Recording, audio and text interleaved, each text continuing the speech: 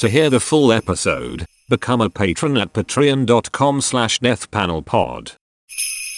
The pandemic is over. If you notice, no one's wearing masks. Everybody seems to be in pretty good shape. I mean, the notion that you could cut respiratory infections, there's no study in the world that shows that masks work that well. We've got so used to the mask that we don't realize there's a large volume of people that are wearing it, not because of COVID, because they're criminals. You'll get some people, mostly the vulnerable, the elderly, and those with underlying conditions, will fall by the wayside. They'll get infected, they'll get hospitalized, and some will die. I mean, look at what's happened. I sometimes underestimate it because I stopped thinking about it, but I'm sure you don't.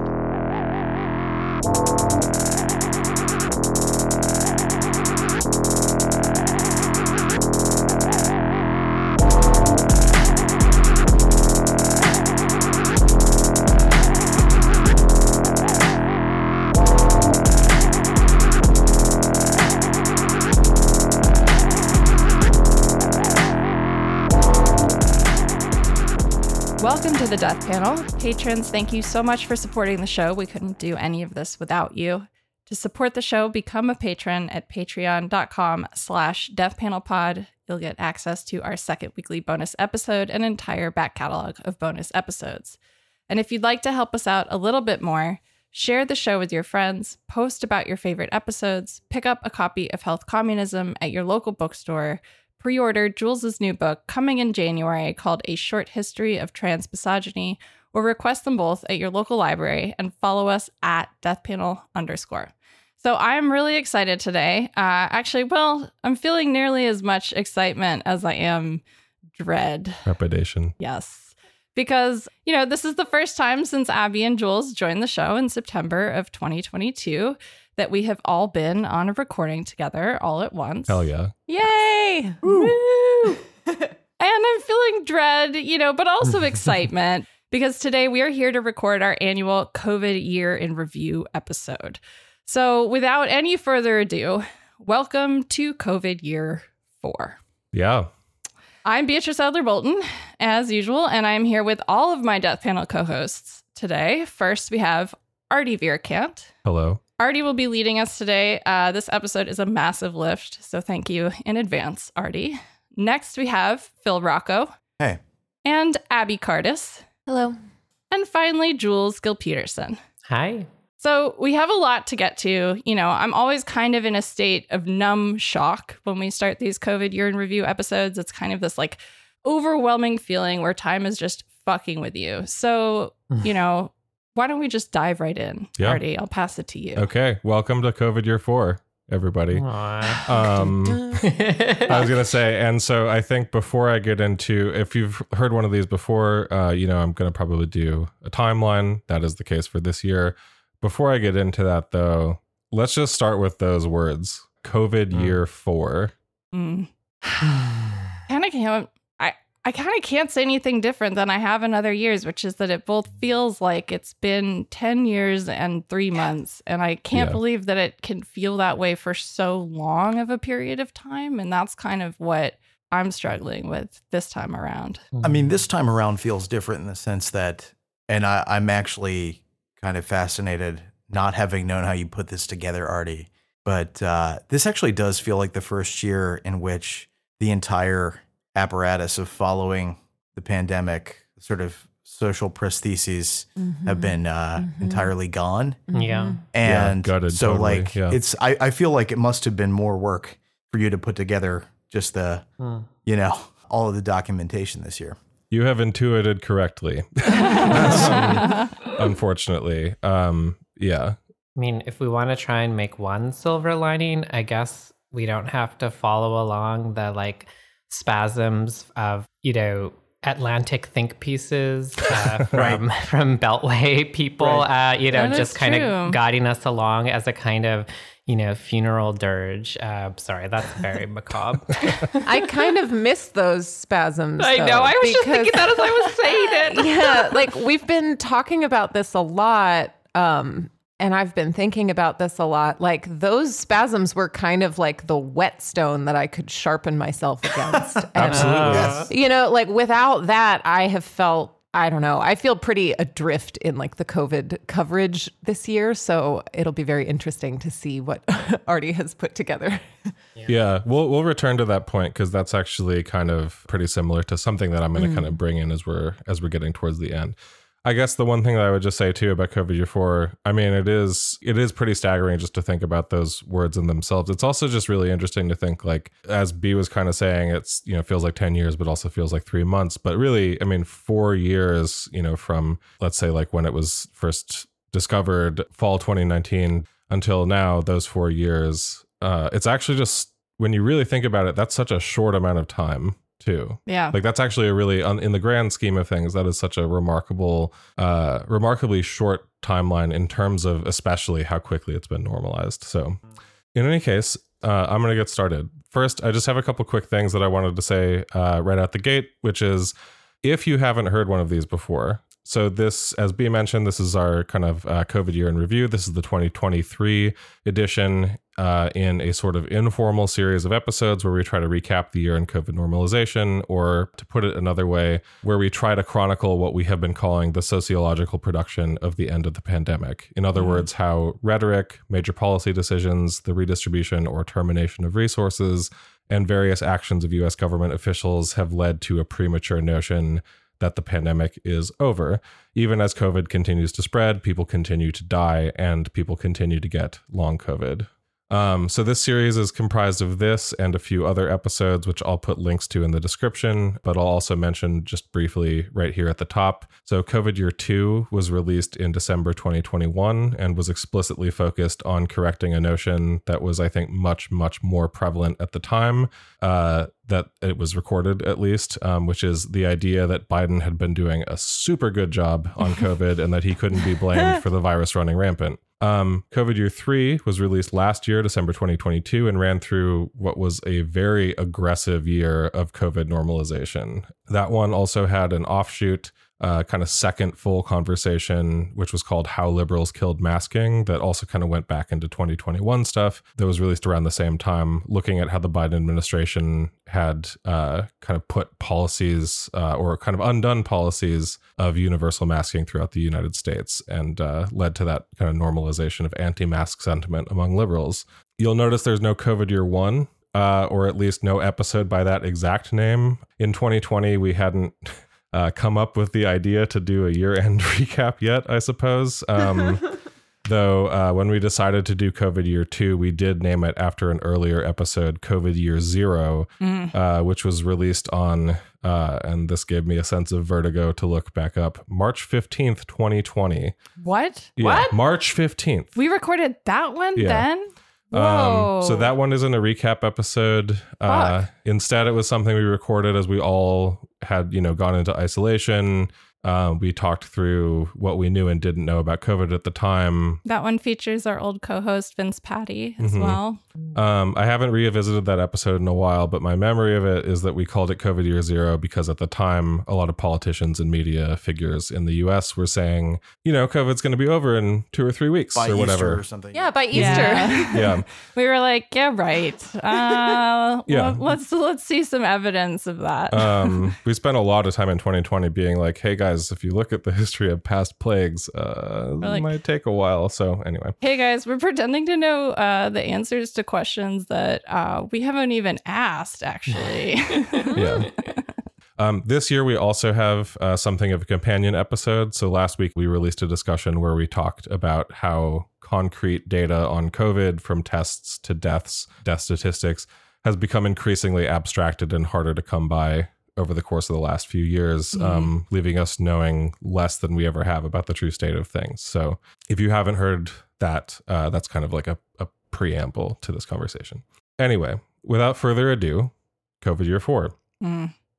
This year's episode has a lot of moving parts, but I'll share some of the big themes before we get to the timeline. 2023 and the COVID response was the year the Biden administration really turned most of the lights out. With so much of its pandemic policies, from public health protections to social safety net supports and funding, already clawed back by the end of 2022, this year was the year they came for really anything that remained. The COVID public health emergency was sunsetted in May 2023, which many people then conflated with the end of the pandemic itself. Millions of people have been kicked off of Medicaid, about 11 million by now as of this recording. Masking was dropped even in healthcare settings, and a lot more happened that we're going to talk about in the next couple hours. Meanwhile, COVID is very much still around, and around all the time. It's not merely that we have waves and seasons of COVID or something like that, even though that's how it's often talked about. My favorite illustration of this comes from two headlines that I want to contrast right at the top of the show that I will be mentioning again, I think, when we get to the part in the timeline. But so, for example, here's a headline from Fortune magazine from July 28th, as a summer surge was underway in the US, quote, "Has COVID-19 become a summer illness? Cases and hospitalizations are on the rise again." Go. And to contrast this again with this headline from a few months later, October 25th in the New York Times, again, October 25th, quote, "It's COVID season. What are the new rules for staying safe?" So anyway, I think these are fascinating because if you look at the metrics, it's kind of always COVID season. It is. Yeah, it's always COVID season. But by the headline in October, it's basically the same wave as being reported on in July. But I think we're so far into this idea of the end of the pandemic now that these totally contiguous surges are portrayed as anomalies. It's not a wave. It's an uptick. It's a looming uptick. Right. That damn word. A little bump. I mean, let's be real. Like, the way that everyone conceptualizes illness and time has been so thoroughly fucked up by the media representation of COVID. It's Absolutely. like, I think we're going to see this kind of temporal minimization of disease just like applied to so many things going forward. Yeah. So I'm going to start the timeline now because we've got plenty to review. Just a final disclaimer. This is by no means exhaustive. There's plenty we either won't be getting into today or that we'll only be addressing in brief. What we will be getting into has been kind of selected to tell at least one story about what's happened in the last year. So part one, I think as is our custom at this point, we're going to start our timeline for the last year, not in 2023, but in the fall of 2022. Which should let us get some context of what was happening as COVID's third year came to a close. It's also, I think, necessary because one of the things we tend to do in these year-end episodes is focus on events that we have some more distance from, so we can make connections we might not have thought of in the moment. But also because as we get towards the end of these episodes, I tend to put slightly less details into more recent months because we've often just talked about the events that occurred on the show. So this will take into account things that kind of had less detail in COVID year 3. This year, we're actually going to start a little earlier in the fall than usual because when you look at what we were all talking about at the beginning of the fall, it's striking just how quickly things have advanced. So it's fall 2022. Mitigations. None, really. Mask mandates. Haven't heard that name in years. However, vaccines and treatments are still free. For now, though at the same time, a program that HHS had been, Health and Human Services, had been running to pay for COVID treatment for the uninsured, including and especially the cost of hospitalization, was no longer around, having been unceremoniously killed in March 2022. There still isn't anything like it anymore. That's just gone, along with almost every other piece of the public health emergency related social safety net expansions, like expanded unemployment insurance. That program that paid for things like hospitalization for uninsured people is so thoroughly forgotten, in fact, that it's almost like it never happened, except it did happen, unlike things that never materialized during the public health emergency, like universal paid sick leave or COVID-specific OSHA protections for workers, or, the list could go on. Vaccine outreach program. Single payer, I don't know. Yeah, vaccine outreach. Our COVID data picture is beyond murky, as we talked about last week. Testing and vaccination centers are almost universally closed. This means a couple of things. One, there isn't good reporting anymore on how many actual COVID cases there are. The best we have is wastewater data, which shows alarming spikes, but wastewater data is only available in the few areas of the country that actually collect that data. Testing by fall 2022 is almost exclusively the domain of at-home rapid tests, which, while convenient, have a couple of big issues. The first issue with at-home tests is reporting. There's just no way of knowing how many people are testing positive anymore because the tests are done in private.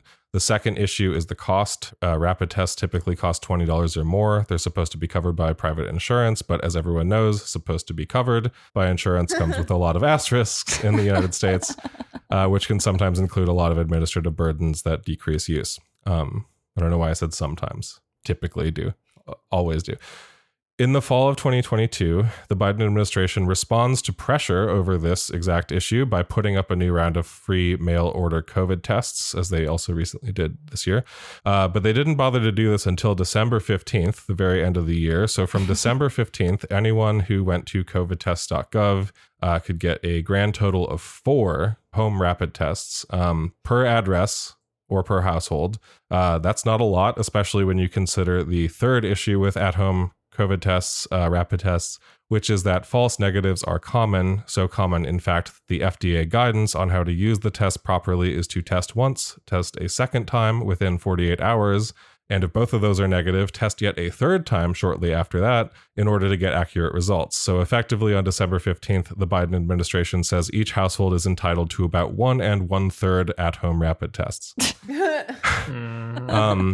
I love all the people that clapped and were like, yes, look at what Biden is doing. Well, they should be sending them. They should send a lot more. I know, but when you lay it out relative to the actual usage of the tests and how far that gets one family, right? It was a ridiculously small, insultingly small amount. So all this is to say, as we've said time and time again, as of, let's say mid 2022, we simply have no fucking idea how many COVID cases are happening anymore. That being said, as we'll talk about in a little bit, that's not to say we don't have any data in fall 2022. Until October, for example, CDC is still doing daily reporting on the number of positive COVID tests that it is capturing, except on October 6th, the CDC announces it will no longer report daily COVID cases, moving to weekly reporting instead. This will become a theme. In terms of normalization of COVID, or what we've called the sociological production at the end of the pandemic, there are a couple other events we have to keep in mind. We'll only run through a couple of the big hits just to make sure we all have the context. I promise this will be relevant later. But September 19th, Joe Biden tells 60 Minutes the pandemic is over. Quote, the pandemic is over. The context is he's giving an interview at the Detroit Auto Show, and he goes on to say, quote, if you notice, no one's wearing masks. Everyone seems to be in pretty good shape, and so I think it's changing, and I think this is a perfect example of it, unquote. First of many raises in my blood pressure during this recording. You folks look wonderful from here. Of course, as we pointed out at the time, his administration has quite a lot to do with why people were not wearing masks at that event. So that's what we call a tautology, I suppose. Yes. Please see our episode, How Liberals Killed Masking. Yep. Speaking of masking, one thing I think we only maybe briefly touched on in COVID Year 3, on September 23rd, 4 days after Biden's comment at the Detroit Auto Show, the CDC quietly updates its masking guidance late on a Friday afternoon, also known as the best time to bury things. They update their guidance to clarify they no longer recommend universal masking in healthcare settings. This will be very important to our timeline this year. As far as the discourse around masking as a whole, it's bleak. By the end of 2022, as we've documented elsewhere, the Biden administration position, as well as general liberal sentiment, is more or less in line with, to quote David Leonhardt, as he famously put it, masks work, but mandates don't. We've done some episodes, including recently, on why this is wrong and why a policy of one-way masking is not sufficient, a sufficient way to deal with a population-level health threat. So I'm not going to go into too much detail to rebut that, but again, I'll put like a link in the description. I will say that as of fall 2022, the Biden administration does start to shrug off the utility of universal masking much more blatantly. That's not to say that their many guidance changes over the years weren't blatant, but to say that their tone is more explicit. This is perhaps best illustrated by a comment that White House coronavirus response coordinator Ashish Jha says in a Philadelphia Inquirer live stream on December 15th of 2022 that, quote, the notion that you could cut respiratory infections, there is no study in the world that shows that masks work that well. He is such a fucking clown. Such a fucking clown. Quote, you're never going to get the kind of benefit from mandatory year-round masking as you would from making substantial improvements to indoor air quality. Somewhere in the ether. We're totally doing. And you can only Joseph ever Allen, pick one. Take me out to dinner, please. Like I was just going to say somewhere out there, Joseph Allen is clapping. So again, first of all, this is wrong and a hell of a thing for the White House COVID czar to say. Second, though, just to allow myself to be a little glib, I guess Ashish Jha doesn't read the New England Journal of Medicine because his comments came just a couple weeks after the journal released a big study by, among others, Ellie Murray, a former guest of ours, and a number of, again, other co-authors, showing pretty definitively that mask mandates work. And that's one thing that we can say definitively about what we've learned from the pandemic. Yeah, there's no way Ashish Jha reads the New England Journal of Medicine. I know, just allow me to be petty. There's simply no way. What else? In the fall, the Biden administration and the media was also leaning in on a reframing of the fall as a catch-all respiratory disease season. The term triple-demic was thrown around a lot, as it has been this year.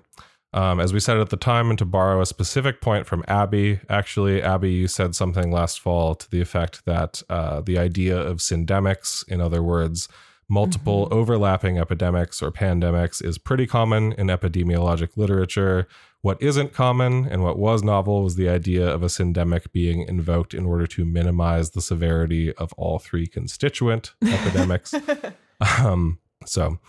To move off from the Biden administration for the moment, this idea of the triple-demic overlaps with one of the other big pieces of discourse swirling in the media in fall 2022, which is, of course, the idea of immunity debt.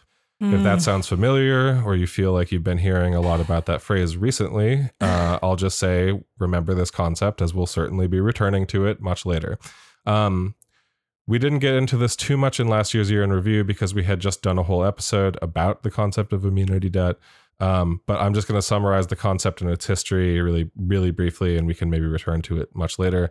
I'll read from what I think is an indicative description. So this is an article on CNN's website from October 28th, 2022, describing the idea of immunity debt and uncritically repeating it as truth. Quote, "The measures that helped keep us safe from COVID-19 over the past 2.5 years, lockdowns, physical distancing, wearing masks, washing hands, also helped limit the spread of other viruses. As people return to school and work and take off their masks, those viruses, including respiratory syncytial virus, RSV, and flu, are back in full force. That immunity gap or immunity debt from the last few years is probably behind the unprecedented early surge in RSV infections this year, scientists say. And it has thrown other seasonal respiratory viruses out of whack around the world," unquote. I love how Protestant it is, which I might have even said on the show before, but I love this. Like, you're going to pay for it someday. Like, we love debt here. Yeah, if you didn't suffer now, you'll suffer later, motherfucker.